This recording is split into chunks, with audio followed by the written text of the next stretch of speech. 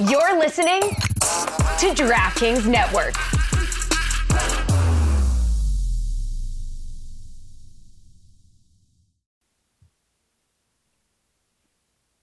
Oh, she's still gone. Getting a water now.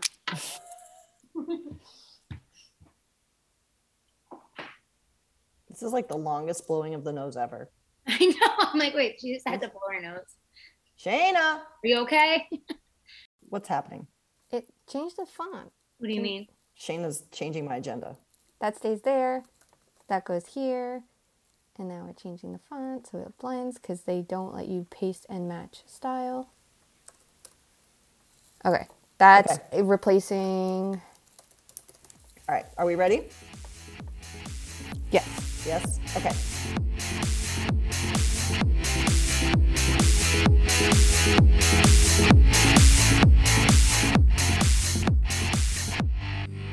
Hey, everybody. We are back with Too Many Men. As always, I am Allison Lucan, and I am joined by the intrepid, investigative, but yet forever optimistic in the face of a challenge, Sara Civian. Sara, how are you today?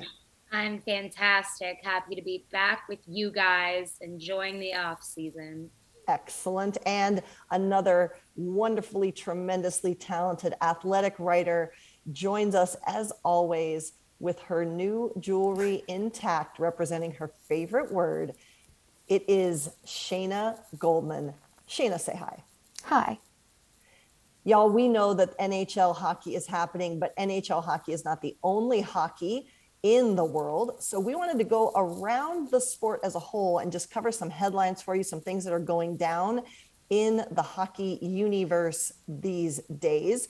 And a couple awards got handed out. There's always this weird, like right before a game starts, which everyone's focused on, then we're supposed to stop and like celebrate this massive irregular season NHL award.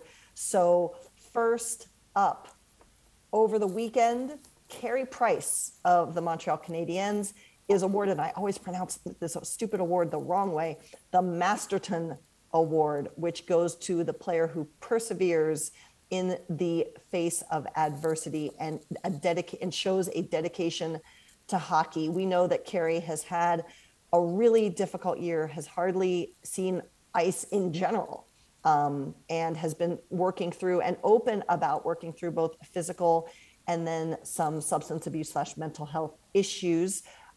Sara, you obviously have a vote for these awards. Give us your take on Carey Price's season and his deservedness for this award this year. Yeah, I voted for him, number 1, Chris Kreider, number 2, and Kevin Hayes, number 3, all for different reasons. This is kind of a vague and open-ended award, so I do understand that we all have our different interpretations of it, and that is pretty cool sometimes, but I do think it was weird that only 2 Montreal voters had him on their ballots at all. And there was one number 1 and one number 3. So I don't know what that's about. Not going to try to analyze that. But I do think Price plays in such a huge hockey hub. And for him to kind of come forward saying he's dealing with substance abuse issues and mental health, that was the number 1 selling point for me for him to win this, because I just think he could have kept that to himself. He could have been kind of more vague about it, but he was brave in saying it. And I just think we need more people who, like, I know so many hockey players looked up to Carey Price growing up, and then they look up to their hero, and he's still their hero when he has been dealing with these things. And it kind of breaks the stigma that this only happens to weak individuals or whatever it is. And I think it keeps the conversation going. That's why I'm proud of my friend Trip Tracy, color commentator of the Hurricanes, for doing the same and being open about it. I think especially in hockey, having these people come forward with these things and seeing the response, mostly talking about it in a positive way, I think it has really been helpful. I don't know. And I think that's the representation of this award. Shayna, your thoughts on Carey Price? I agree. I think to come out and say, like in sports, we know it's not accepted always to talk about mental health, especially when you play for the Montreal Canadiens, who I mean, especially under the previous regime, I feel like that's something that maybe wouldn't have, I don't want to say not been taken seriously enough, but I don't know. I just feel like there's a lot of pressure, especially when you're in such an important role. We know the pressure that has been put on players to play through things and help them, whatever. Like, Carey Price is their most important players for the last 10 years. We all know it. So for him to do that for a position that's so tough to replace if he's not there, even more so, like, it just shows that, like, one, it can happen, you know, anybody can feel that they need help, and it's a good thing if they go for it. And if a player like Carey Price can do it, considering his importance on the ice, and we know how much players don't want to miss time or put their team at a disadvantage, like, you have to put yourself first, and he did that, and it was so important that he did, and it was nice to see he had the support of his team. So, you know, I think that is a good way to celebrate this award that sometimes gets the picks for it get a little bit murky on what this is all about, and I think this is what it should be all about. Yeah, and I certainly think that the Carey Price choice is exceptional. But I saw an interesting tweet. I believe it was Andrew Berkshire who said this. That because, just as Sarah said, like, there are criteria for this award, but like sometimes you have someone who's dealing with a health issue versus someone who's dealing with a physicality issue versus whatever. And I feel like sometimes we're trying to compare apples to oranges, and there are many qualified candidates to be honored. And Andrew's comment was there shouldn't be one, that each team should honor their own nominee, and that those individuals should be celebrated, each of the 32, and let's call it a day. But this is where we're at. So I completely agree with you. I felt so weird putting Kevin Hayes third and Carey Price first. I shouldn't have to pick between two guys that persevered, one through mental and physical health, one through physical health and the death of his awesome brother. So I just feel like I want to honor both those people. That's right. Exactly. In other news, an award that I'm particularly fond of, even though the voters don't always get it right, the Selke Award winner was announced also earlier over the weekend. And for a record-setting 5th time, it is literally the Boston Bruins legend, Patrice Bergeron. Sarah, you're from that area. You followed the Bruins. Tell us about this player. Tell us why he is deserving, and tell us what it means for someone to have won this award 5 times. Yeah. It's the consistency, and it's one of those things like when we watch Connor McDavid and he's so good that we kind of start to underrate him. It's like Bergeron, and he keeps going, and he's older now, and he put up one of his best seasons ever with Selke things like face-offs and Corsi and fun Selke things like that we talk about. And yes, this is a very vague, tough award to vote on. I voted for him this year. Last year I think he was number 3 on my ballot, and people were like, why didn't you vote him number 1? I'm like, there's other candidates too, but this year he was number 1. I gave him the number 1 vote. I think it's incredible what he's doing and continuing to do. He's got a few years left in the tank for sure. So I was going to ask if you think this is the final year or not. Apparently, he is dealing with some injuries, so we'll see what and how he comes back, but hopefully he does come back. We deserve to be able to enjoy more of his play. Shayna, what impresses you about Bergeron, not just this year, but his career as a whole? I think what's so cool is that if you look at the award either way, which gets talked about a lot, is it defense, is it two-way play?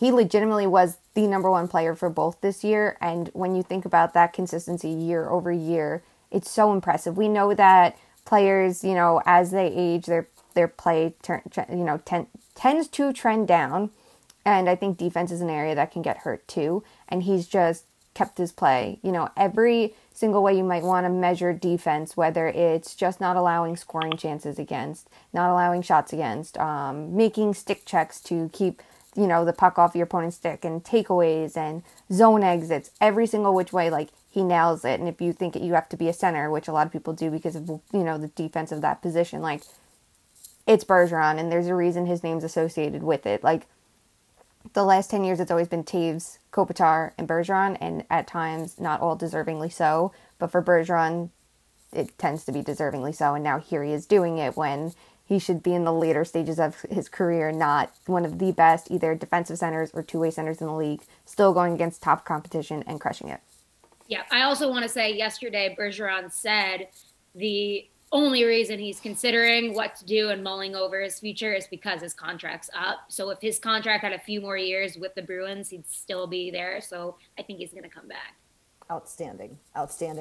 Some other just men's hockey news. This was announced Monday by the individual himself. This is a player I had the pleasure of covering for the majority of his career, Matt Calvert, who saw time with Columbus and then obviously Colorado. Announced on Monday that he is opening his own sports management agency. And to quote Matt Calvert and a tweet from his agency, it is born on the shared values of honesty and authenticity. It's time to get started. There's information on his sport management business at calsportsmanagement.com. I don't know that we have a ton more to say on this other than I think it's cool. And Matt Calvert has been an impressive player to me, not just in what he did on the ice, but also how he would think and talk and share his thoughts about the game. So I just wanted to wish him luck. I don't know if either of you have anything you want to chime in there. I think it's super cool. I totally support what he's doing. I think we saw a couple weeks ago Naomi Osaka announce she was going to open up her own agency, because it's not that professional agents don't know how to represent players, but sometimes players know what's best for them and look at things differently from how it's been done and can learn from their experiences and then try to like impart that on others. And I think that's great. I think in hockey, fresh voices are absolutely welcome, and he seems like a player who brings a thoughtful voice to the conversation. Absolutely. And there's so much news, not just with social media that people care about that, but you can brand yourself as a player. And that's kind of a different thing that maybe some agencies don't always understand. So I'm curious to see where he goes with that. Awesome. And then this was something that came out of Elliot Friedman's 32 Thoughts. I saw it called out specifically by Ben Pope, who covers the Blackhawks for the Sun-Times. But Dominic Zrim, who was one of the co-founders of, I'm sure, one of everyone in hockey's most important resources, and that is Cap Friendly. Dominic Zrim was one of the co-founders of Cap Friendly. He had been hired as the Blackhawks manager of hockey strategy last summer, which at the time was certainly a big get, obviously a very talented, very focused individual. Zrim resigned from the Hawks shortly after Rocky Wirtz's outburst at the February town hall. So I personally just appreciate Zrim taking that stand and being willing to put his professional path in line with what did and didn't matter to him. And I think, as Ben Pope pointed out as well, this is just another thing on the list of negatives that have come out of this situation from the Blackhawks. Obviously nowhere near the impact of the individuals who were directly harmed and abused. But the fallout continues. Sarah, any thoughts? I completely agree with you. And I think for a long time in hockey and in any career, people, the higher ups that have been there forever are kind of telling you, oh, just shut your mouth and you can move up in the rankings and you can take this job later on. And it hasn't always worked out that way. So why not? It takes so much bravery in the face of all these people telling you you're never going to be anything if you quit, or whatever it is that they're trying to tell you, that he took this stance. And I think this is exactly what we need in hockey. We need more people, younger people with their voices and understanding of situations like these, being able to take their power and say, no, I am confident I can find a different job in doing it. Like, it's got to be scary, but I really have respect for that and an appreciation for that, because it paves the way for others like us to do so. Shayna, any comment? Yeah, I agree with that. I think it's so important to do what's best for you. I know everyone in hockey would be like, it's always we before me. And like, yes, that's important, but taking care of yourself is also important, and being, somewhere where your morals align is important. I don't blame anybody who didn't turn to the Blackhawks and was like, fuck this, I'm out of here too, because there is an idea too, like, you can't help them be better if you let the organization stay filled with shit. You want to be a part of the solution, and I don't fault anybody for that, but I most definitely respect anybody that goes, I cannot stay in a situation when you see what's going on. And this is someone who is a legitimate asset to any team, any team, to an agency, to management, to the league as a whole, to the public, as we know. So, I'm very excited to see what he does next. Awesome.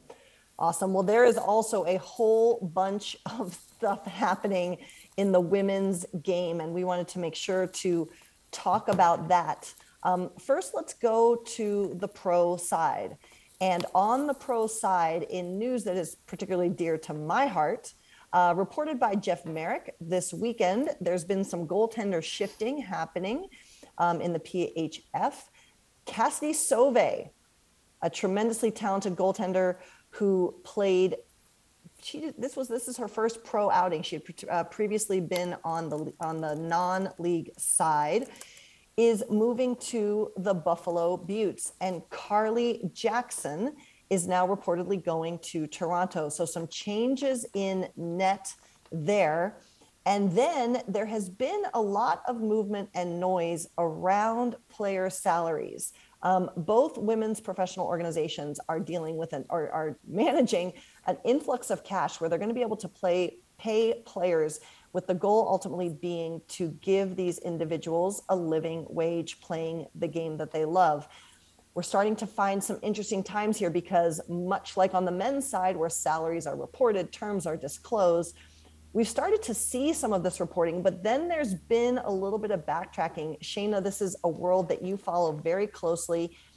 We are all friends and fans of Mike Murphy, who does tremendous work in this space. Bring us up to speed with this issue. Where are we in the total disclosure and clarity of what's going on with player salaries, and what does this tell us about where the sport and the game is as a whole right now? So this is really interesting because if you narrow in on the PHF, their cap obviously jumped forward. So player salaries are not going to be the same. There's a different equivalency when you increase the cap. And even if a player's contract, let's say you wanted to keep it the same and just extend, that extension now should be more valuable, comparable cap hit percentage. And it's really interesting because there isn't a league-wide way of getting this public like there is in, men's hockey. And that's something that's been talked about a lot. Like, do fans want this? And the league was like, no. And we were all like, well, you're wrong. Like, people want this information. Should it be public? And in one way, I can see from the general manager's side saying they wouldn't want this information to be public because it sets a bar. If a number one goalie, let's say, makes $70,000 in the PHF, and that's your elite tier, now if you want to sign an elite tier goalie, you have to match that, exceed that. That's the bar a player expects. So I can understand that.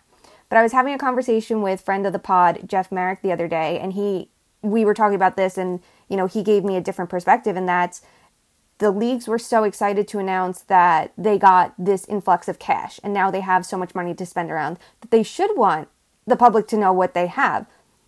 They should be saying, look, we can pay a number one center X number of dollars, sign here, look at us. We're taking the money that we brag so much about and now we're using it to build teams. And that is such a wonderful thing too.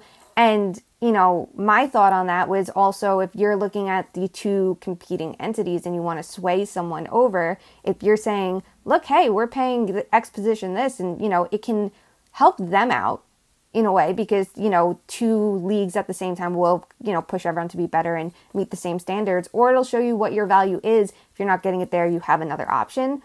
So it's going to be really interesting to see how much this does or doesn't go public moving forward because for so many reasons, sure, general managers might not want that. I'm sure in the NHL it's the same way. You don't want the market price set per position. This is information that helps the players. So I have an idea of something I'm going to do and related to NHL cap data on positions and kind of see if there is a bar we can set per position of like the core of a team, and how every team distributes their cap is going to be different. But it's a really interesting situation here. Sarah, just watching two new leagues trying to figure out how they manage their business in what is obviously a public space, and with the spotlight being here because these are women's leagues. What's your take on the situation? Should we be pushing for more of this to be public? What do we understand maybe the barriers that the organizations are feeling in terms of putting everything out there and totally opening the best? I think I can sympathize a little bit with starting something good and needing to sort it out a little bit. But at the same time, I think we need to hold these people accountable and do what they actually say they're going to do. Like, there needs to be transparency. I think there's no harm in making these things public unless there's something shady going on, you know? Shayna, I mean, you outlined the whole issue here too. Do we have a sense if where the players fall on this and what their feeling is? Because it was my understanding, and correct me if I'm wrong here, but some of this initial reporting was coming from the players themselves in terms of sharing some of the terms of new contracts.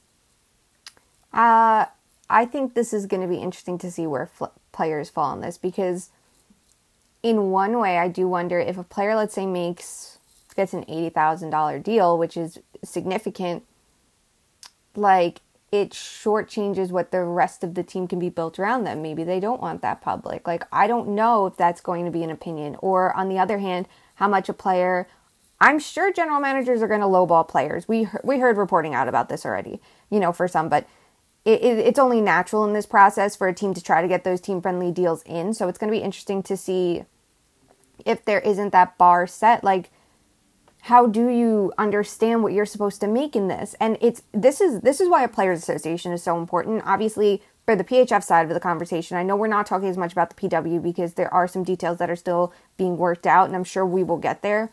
But for the PHF side, we know about what's gone on with the Players Association, and they took step forward, step back, there was changing of hands. So it's so important that they have that support, because there needs to be someone advocating for them to get what they're paid. And, some players don't have representation, some do. There are agents out there who give general terms of what a player's contract is, even if it's not specifics. We'll hear a player signed for around, whatever the dollars are. And there's a lot of questions I have on some of the financials, and I do hope we find out details, not just because I'm curious, because I think it legitimately will help players out there. I think it's so important for there to be transparency. As much as that's like the biggest thing we hear about progress in the women's game with these leagues, and sometimes there are questions about how they got to the end result, and any transparency is good. And it's like, don't make the mistakes the NHL has made that we've all criticized. What do you think, Sarah? Exactly. And you know what? Like, sometimes we criticize women's sports because they need to be perfect and they need to not be like the other leagues. But at the same time, it is a professional sports league. They're allowed to kind of stumble along the way and figure something out. But at the same time, I think transparency is a legitimizing factor in these leagues, because it adds a whole layer of coverage that you can do with contracts and kind of like moving like salary, like what Mike does. I think it's so huge for fans to connect with players and to connect with teams and to see, okay, who's going where, who might be able to like go here. I think it's such an important part of the game, and sometimes being a fan for some people, that transparency would attract more fans. Well, 100%. And speaking of building that fan base on the amateur level, as we shared with you earlier this week, the women's U18s have started. You can watch them on ESPN Plus or on the NHL Network for the quarterfinals, semifinals, and the finals. And this is interesting because, first of all, this is where talent starts to get identified, where talent has the opportunity to develop, obviously has the pleasure and honor of being able to play for their countries. But this is also about exposure. And Sarah just talked about that. And here's what gets me really fired up. And I'm going to share just a few highlights from a tweet thread that came from Nicole Haas, who, for those of you who don't know her, she is a freelance journalist. She covers the women's game exclusively for the USCHO and the Victory Press. She is one of the go-to names in the college game. And with the U18s being canceled earlier and that being such big news, and everyone jumped on that and everyone wanted to talk about, oh, look how the women's tournament got canceled. When the tournament got rescheduled, and I'm reading from Nicole's tweets, quote, "I want to be fully transparent. I queried a number of outlets to cover this tournament for them. I specifically pulled up outlets that had covered the cancellation. I received one no due to funding and radio silence from everyone else." And then she goes on to detail how she is basically getting herself to the tournament and is literally leaving her day job Monday. This was Monday, leaving at 5:30, going to cover the game, spending the night there, and then leaving at 5:30 in the morning the next day to get back to her day job. And this is someone who couldn't even find an outlet to pay for her coverage and total transportation of all of those outlets that certainly jumped on the news that the tournament was canceled. So where do we want to start with this, Sarah? I have been thinking about this a lot. First of all, Nicole is the best, and she is just on top of everything. And I've been thinking about this a lot when it comes to women's hockey and the growth of it. It's great that there are more men's hockey reporters jumping in and getting scoops and trying to understand and trying to report this news. But at the same time, it's never going to compare to the full coverage that people who have been covering the league for years and solely want to cover the league, the leagues, I guess, the women's hockey, we'll call it that. It's not going to compare to their coverage and their knowledge and their passion. And I just think I worry about the kind of bigger reporters swallowing them whole and the bigger publications wanting women's hockey coverage, but not willing to dish out money for true coverage of it. And it worries me. And here's where transparency comes in the clutch again with Nicole. I'm really glad that she shared what that has been like for her. And it just worries me. Shayna. Yeah, I agree. I think everybody is so attracted to the drama of what goes on, and if you're going to cover the bad, you have to cover the good, and the good is what goes on in these games. It's a really fine line to walk because I do think it's super important, like, bring him up again, but Jeff Marek, when he started reporting women's hockey on Sportsnet, on Hockey Night in Canada, which is a very big deal in my opinion, especially when it was relating to the PHF that I don't think gets nearly as much coverage in Canada.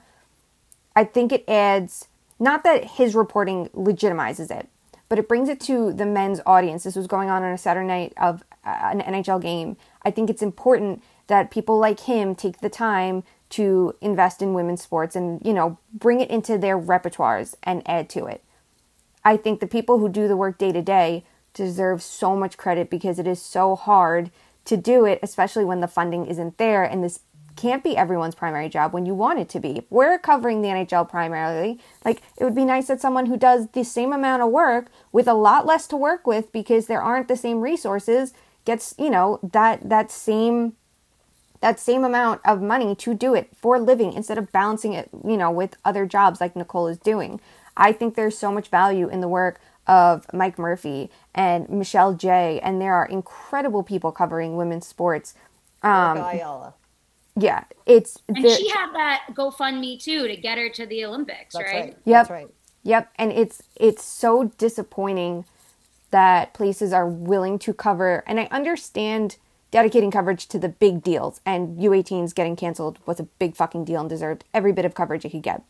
But now the players are here and playing, and these players are the future of Team USA, who, let's face it, at the Olympics, 4 years come around, everyone's going to acknowledge women's sports once more. Guess what? You should learn who the players are beforehand so you have experience talking about them. That means investing in NCAA coverage and U18s and the World Championships in between it and the leagues where these players play and develop for years. So there is, even if it's not the ideal way of women's hockey and things are still fragmented and not how everyone feels it should be. This is how it is. If you want it to get better from here, you need to take the time and invest in it and give them the publicity they deserve and that they've earned so that they can keep building. The more eyes you get on women's hockey, the better. So it's really disappointing to see that, there's not that same willingness to cover U18s as there is everything else. And hopefully it gets a decent amount of coverage and people take the time to read the people's work who are doing it, like Nicole's, and like the work that I'm sure will be done at the Ice Garden and Victory Press and everywhere else, and then keep up that energy because Women's Worlds is in August. There's more women's hockey, then there's going to be seasons for the professional leagues. Just keep paying attention and investing. When you see someone who writes about it too, support it, retweet it, click it. Make sure you read it. Scroll through the whole thing. You like it, share it. It is basic stuff. It is common decency if you like someone's work to support it. And that's how you should with this.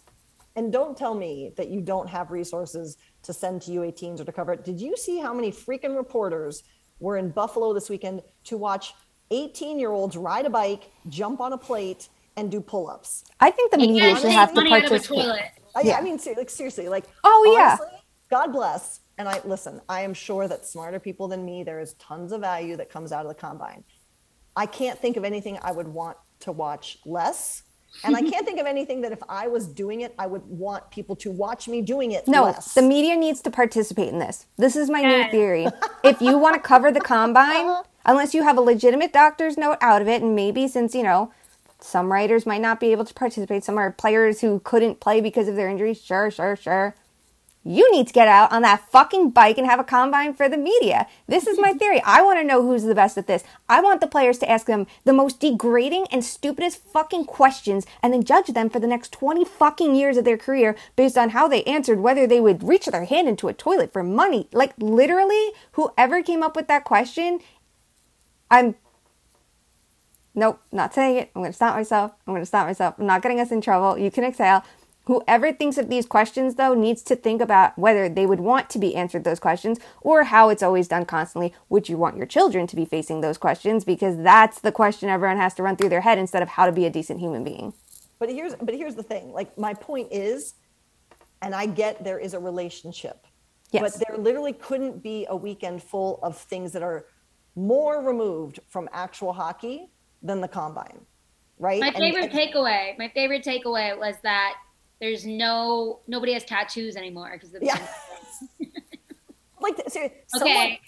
And listen, I am thrilled that people who are passionate about that get to go cover it. But to the points earlier, if you're passionate about it, think about if you didn't have the opportunity to go cover that stuff that you're passionate about. Someone was literally paid to report what the questions were asked of the players in their team interviews, how many push-ups players did, and then to assess the number of tattoos on these young men coming through this combine. So you've already told us you understand the value in covering players before they make the big time, number one. And B, you got a ton of bodies who can go around and cover this game. And so the U18s for the women are just as important, if not more so, than a combine, and equally as important as U18s for men.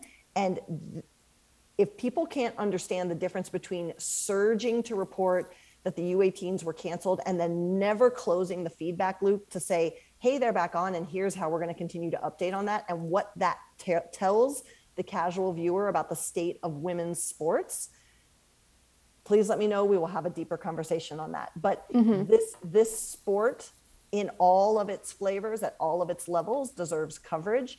And if you as an outlet are going to open the door to say, we're going to report on this event when bad things happen, as Shayna and Sarah both have already said, when that thing gets rectified and the opportunity is now there that you were so upset about, you must cover that as well. Yep. And we know how the men's side of this gets invested in. And let's not act like men's U18s and World Juniors and everything else was always a moneymaker. It was not. You have to spend a little to get a little something back. So if you want to spend time focusing on men's U18s, because these are the players that are going to go move up the ranks, you have so many ways that you can watch them and invest in them. If you want that, you have to do it for the women as well. If you're going to talk about 50 OHL games and the WHL and every junior league, do it for the women. Yep. We're not even, and I don't even think we're asking for much. We're not saying follow every single college career. The big tournaments deserve coverage. Cover U18s, cover the World Championships, cover the NCAA tournament. This is not hard. You want to jump in when it's bad? You have to cover the good as well, because it's not fair to them. And there are people who are trying to do it saying, I will do this. Just hand me a little bit of money. Invest in my time just a little bit, and it will look good for you. Yep. And companies are just like, no. Cool. Good business. Great job. So that's where we are. We encourage you to continue to watch these games, to continue to, as Shayna said, take in the content produced by those who are covering this tournament. And we encourage everyone to realize that hockey is hockey, again, in all of its flavors, at all of its levels. And if you're interested in it, you should explore all of it to the degree to which you can. There's one more bit of hockey news on the women's side at the senior level, at the amateur side at Team USA. A new head coach joins John Wroblewski, I apologize, replacing Joel Johnson. I don't know that we know much about John, but I think we all know that Joel's head coaching foray was perhaps not what we had expected in terms of his ability to deploy his roster talent based on what we saw at the Olympics. So we'll look forward to what this coaching change does. Sarah, any thoughts there? Yeah, that was puzzling there at the end with the goalie situation. So we'll justice for Jinsey Dunn. Justice for Jinsey Dunn. Yeah, justice for Jinsey. I'll say that, and I hope to look forward to that. Shane, any thoughts? Well, speaking of Nicole, she did put out some details about the new head coach and how he seems like, he hasn't coached women's hockey, so there's always a question of how they'll, adopt to it and, how they'll work with the women's game. But, he seems like a coach who knows how to play to his players' strengths, which is super important because that is something the Team USA did not do. So if they can figure out a good way to distribute ice time so their players aren't totally worked by the time they make it to the finals, that would be wonderful, and recognize that other players have strengths that would help their team. That would be nice if they practice their power play once in a blue moon because their power play was bad despite having skill. That would also be nice. But there's a changing of the guard from the old core who, yes, they still play important roles, but bringing in new blood and new talent. And yes, sitting on the bench at the Olympics gains experience technically of being at the Olympics, but it does not gain experience on how to actually play at the Olympics, which is what they need to do. So ideally, this is a coach who can come in and start working with these players to figure out everyone's strengths and how they can connect at Worlds, because they're going to be going up against a super skillful gold medal winning Team Canada. So I'm intrigued. I really do wish we saw more women getting these opportunities coaching, but I am not going to shut the door on John yet. I'd like to see what he could do because the bar is through the floor after the last regime. Excellent. Well, my friends, that was the Bit-O news that we had for you. A long list, but a good list. We always try and bring in some of those headlines in addition to the on-ice action. My friends, did I miss anything? You're asking two people that missed some things if you've missed anything. I love when you do that. Yeah. You would be the one to know. But yeah, seriously. We trust you. Implicitly, with everything. All right, y'all. Well, we will be back soon with more NHL action. We're still trying to find a time for a game watch. We will definitely make that happen here soon as much as we can. In the meantime, don't forget to follow us on Twitter at @2_much_man. Give us a 5-star review wherever you listen to podcasts. Sarah thinks that's very important for me to remind you of that, and I don't want to make her have to remember to say it. So there you go. And also, if you haven't already, check out our merch. Link is in our show notes. Link is in our bio. Link is on our website, which is toomanymenpod.com. You can get t-shirts, you can get sweatshirts, you can get fanny packs, you can get cups, coolers, stickers, every little thing your heart desires. Represent TMM worldwide. Send us a pic.